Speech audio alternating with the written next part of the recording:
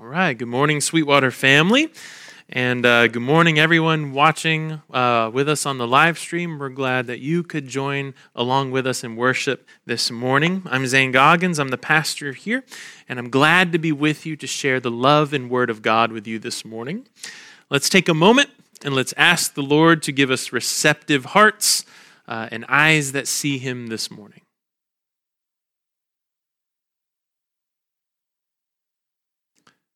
God, we ask that you would give us hearts that receive you, give us eyes that see, give us ears that hear what you are telling us this morning. I pray that everything that comes from me or that I made up would fall to the ground or on deaf ears, and everything that you have to say to us this morning would be received with gladness and joyful hearts this morning. Pray that our worship is a pleasing aroma to you and help us to love you more today than we ever have. In the name of Jesus Christ, the Son of God, amen.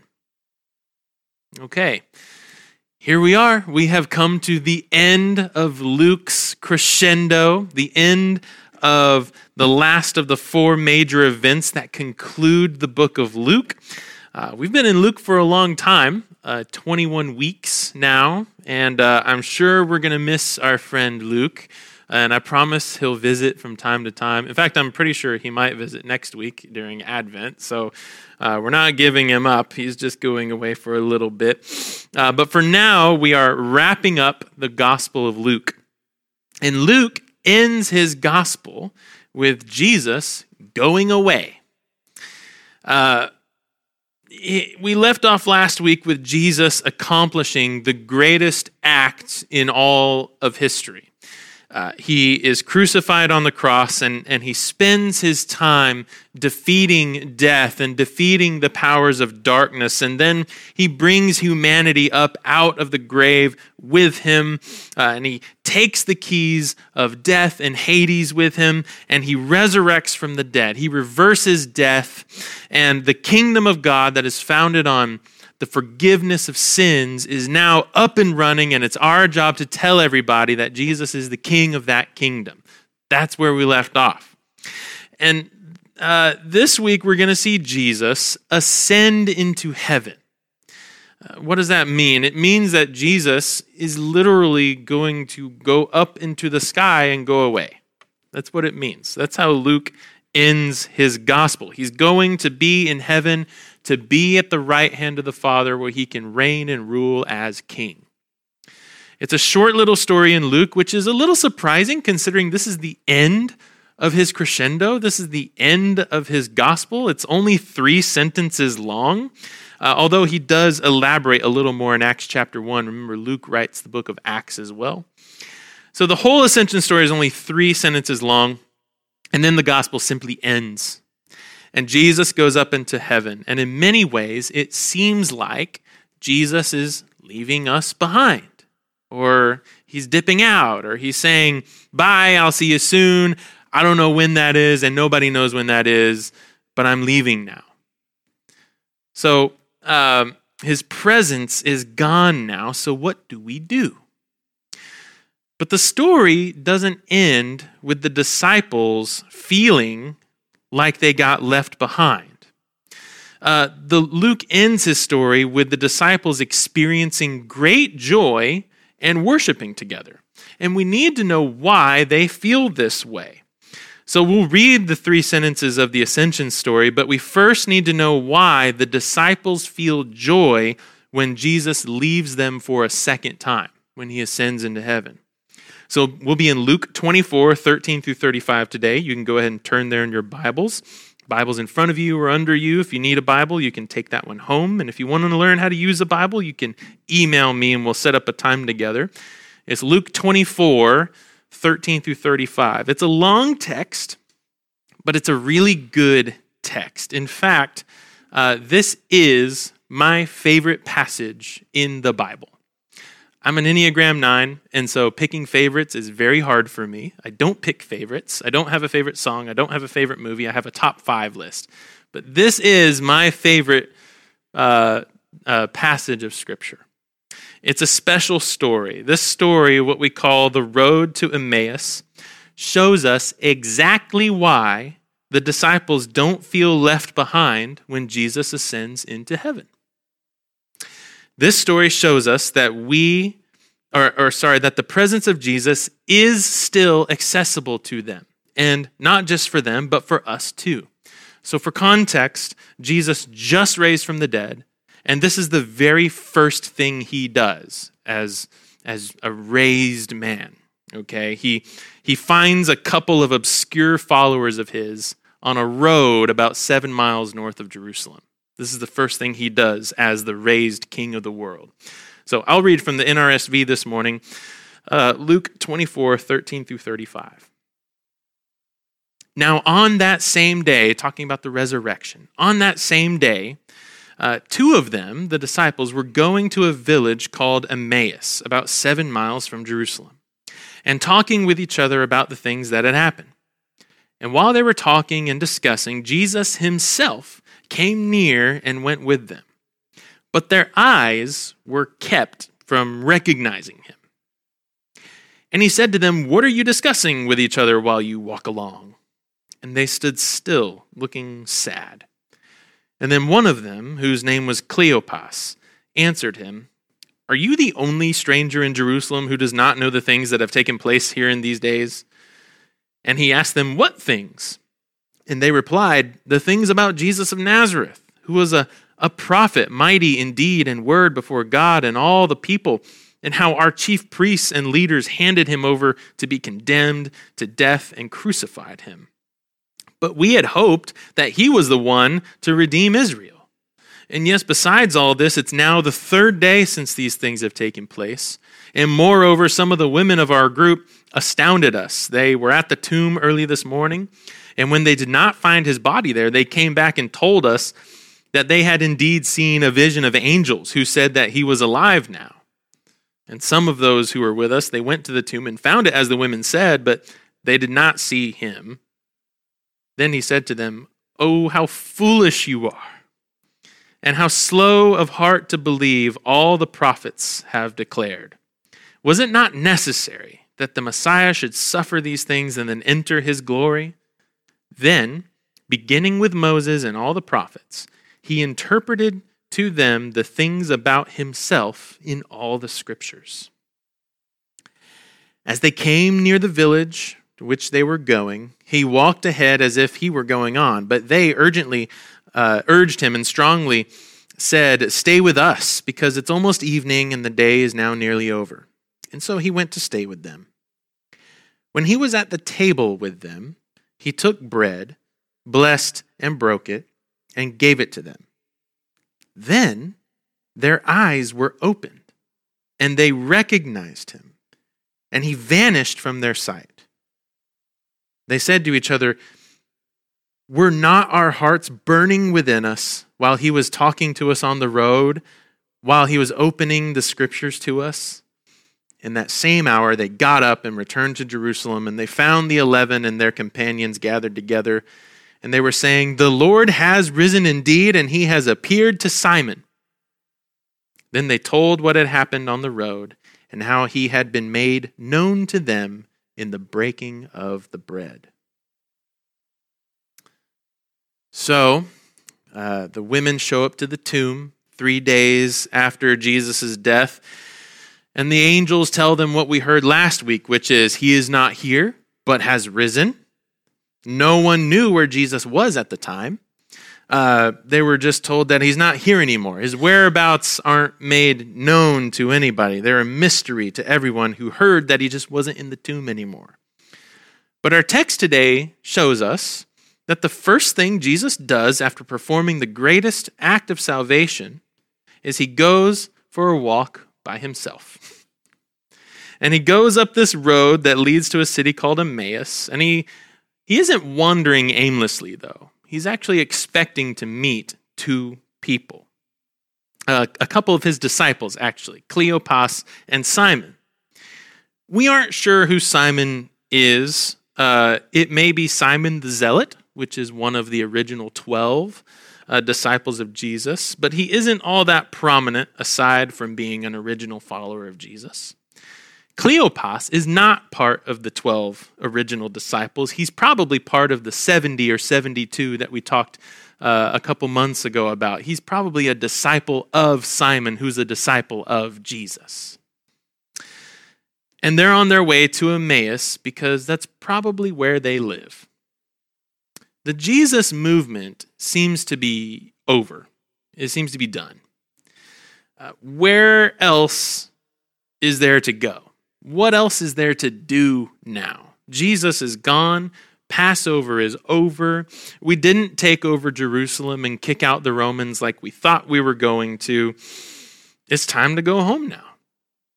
Time to go back to normal life before life was like before Jesus, before they met him. They had a good run. And there is a weird little story that they hear floating around how Jesus might not be in the tomb anymore, but they don't really know what to make of it, so they're going home. And then they bump into a stranger. They don't know it's Jesus, but it is. Maybe he looks different, maybe he seems different, or maybe they're just supernaturally not able to recognize him in some kind of way. They don't know that it's Jesus, but we know that it is. They walk into this stranger, and then they have a Bible study on the road to Emmaus. And after all that time spent, a whole evening of talking about Moses and the prophets, basically 85% of the Old Testament, they still can't recognize that Jesus is the one walking and talking with them. Even as they settle in for the night, they still don't know. Because Jesus has not been revealed to them. Now, it seems pretty odd that these two could have spent the last 3 years with Jesus and not recognize him as he's walking and talking with them. I mean, I've only been here a few months, and if one of you walked up to me in the supermarket and started walking and talking with me, I would probably recognize you. And I would hope you would recognize me, right? So I'm pretty confident in that, actually. And these two spent nearly every day with Jesus for 3 years. So we know something else has to be going on, right? Because once they sat down at a table and Jesus starts to break bread, then suddenly he is able to be recognized as Jesus. Just a few days earlier, back when they were celebrating the Passover, actually on the previous Thursday night, Cleopas and Simon were sitting around another table with Jesus. It was the night that Jesus would be betrayed by Judas and handed over to the Romans. And on that night, a few days ago, they all gathered around a table, and Jesus took bread, and he blessed it, and he broke it, and he distributed it to his disciples. It's almost like on this road to Emmaus experience, Jesus is trying to recreate that scene for them from just a few days ago. He's drawing their attention to this act of blessing, breaking, and distributing bread. And just as a cool side note, there's also some striking similarity in the language used here that Luke uses earlier in his book in chapter 9 when Jesus feeds the 5,000. In that story, Jesus has the crowds sit, and then he takes bread and fish and he blesses it and he breaks it and he distributes it. Same words are being used.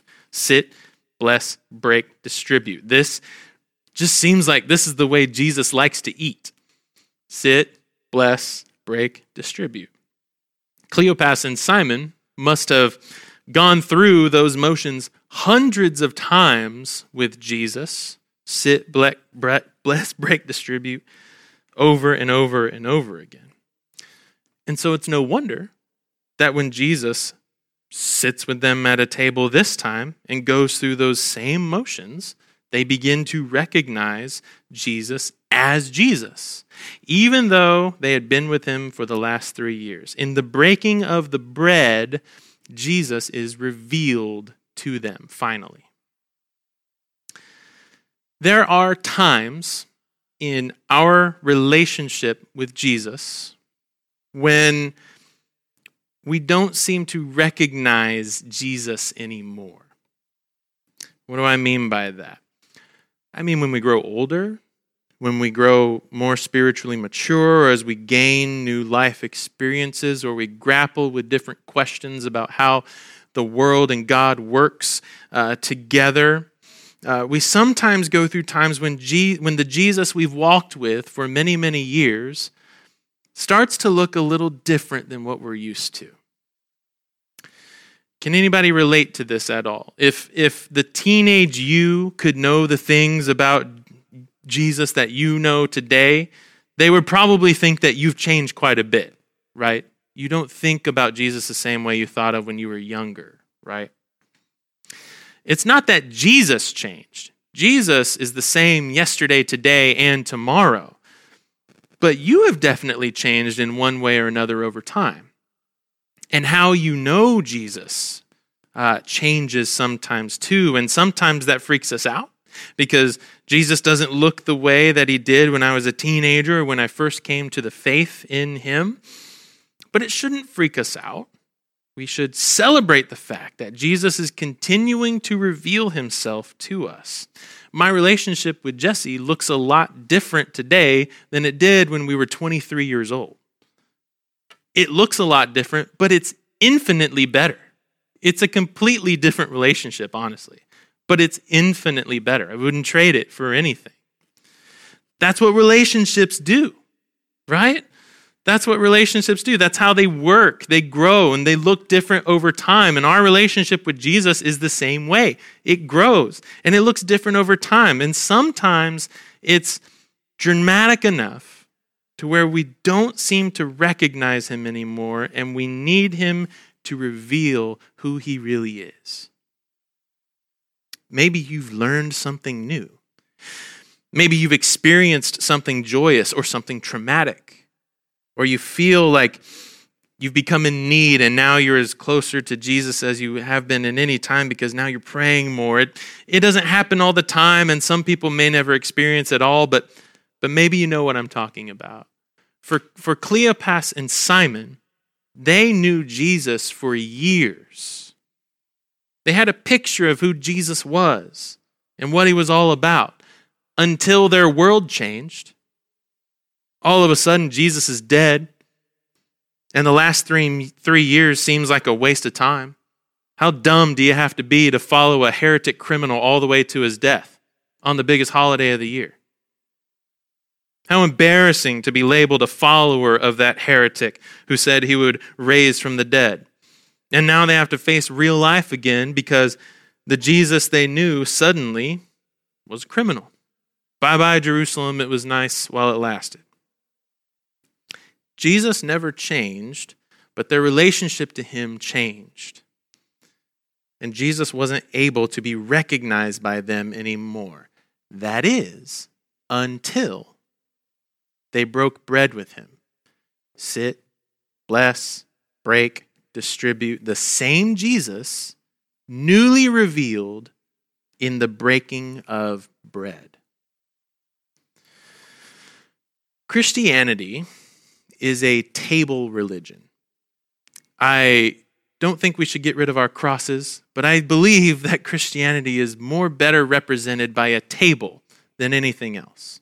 Christianity is a table religion. The best way to practice faith in Jesus Christ is breaking bread around a table. That is how you practice Christianity. Break bread around a table. Why? Because Jesus himself is revealed in breaking of the bread. His presence is, in a mysterious way, present here in this meal. Jesus' presence is in the sitting, the blessing, the breaking, and the distribution of bread to his disciples.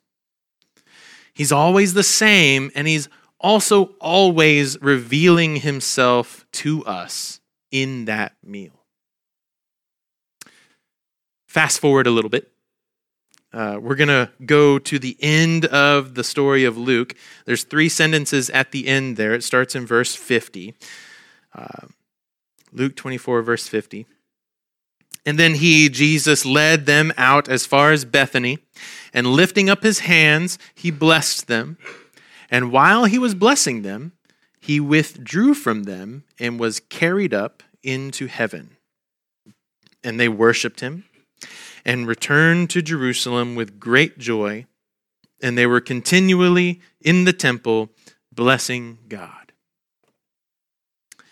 On the surface, this is an odd little story. Jesus is just kind of carried away into heaven. And like I said, Luke elaborates a little bit more in Acts chapter 1. I think it's verse 9. He says that Jesus ascends into the sky until a cloud takes him out of the disciples' sight. Still weird, but there's a lot going on here theologically, okay?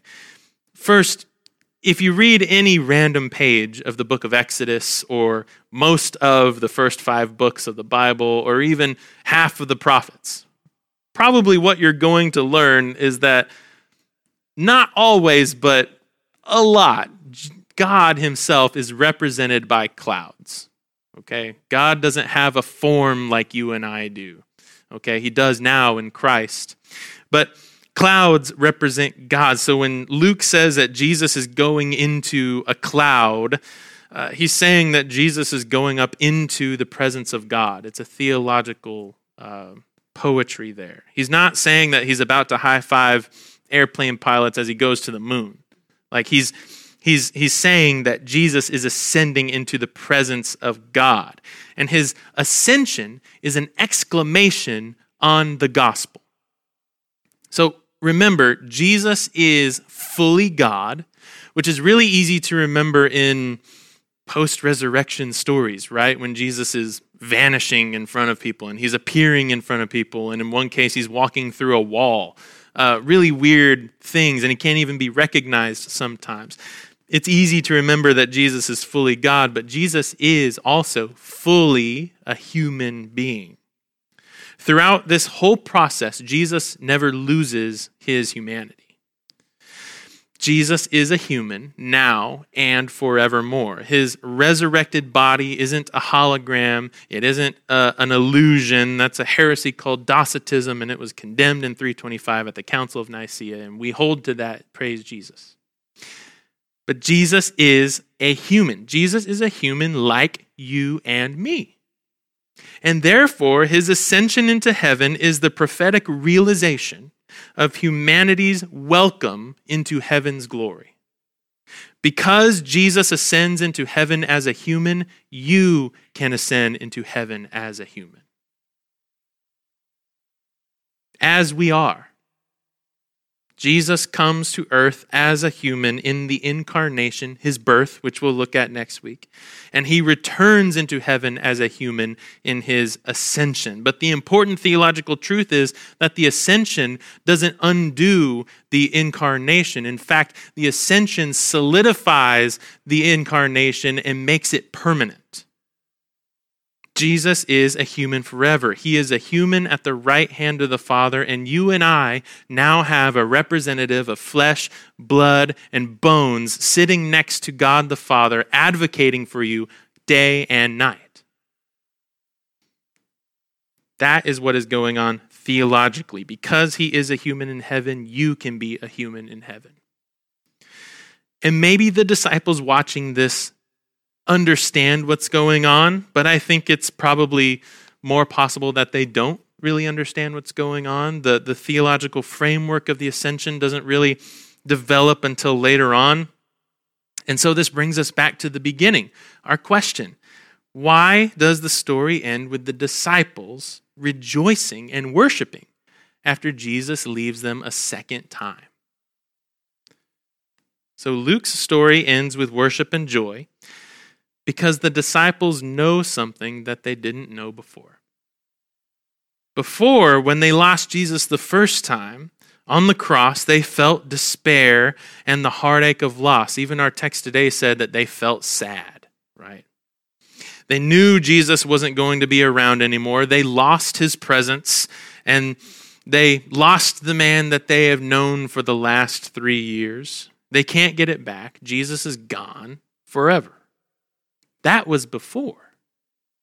Now, when they seemingly lose Jesus a second time, as he floats up where he can't be seen anymore, can't be heard, can't be listened to, they've learned something. Their friends, Cleopas and Simon, just told them all about it. They told them how Jesus was made known to them in the breaking of the bread. His body may be up in the sky somewhere, but his presence is revealed to them as they sit, bless, break, and distribute bread around a table together.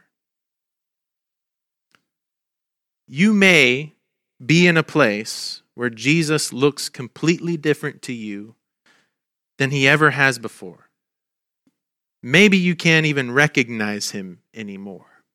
I want to encourage you that not being able to recognize Jesus at times is actually a much better spot to be in than you think.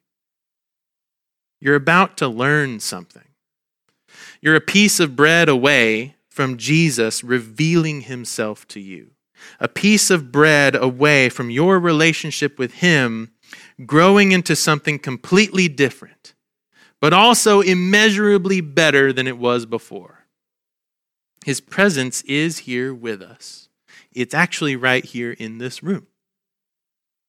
Right here in this room. In the simple bread and wine, there he is. And he bids you to come and sit and bless and break and distribute bread with the other disciples around you today. So we're going to pray, and then we're going to do that. Let's pray.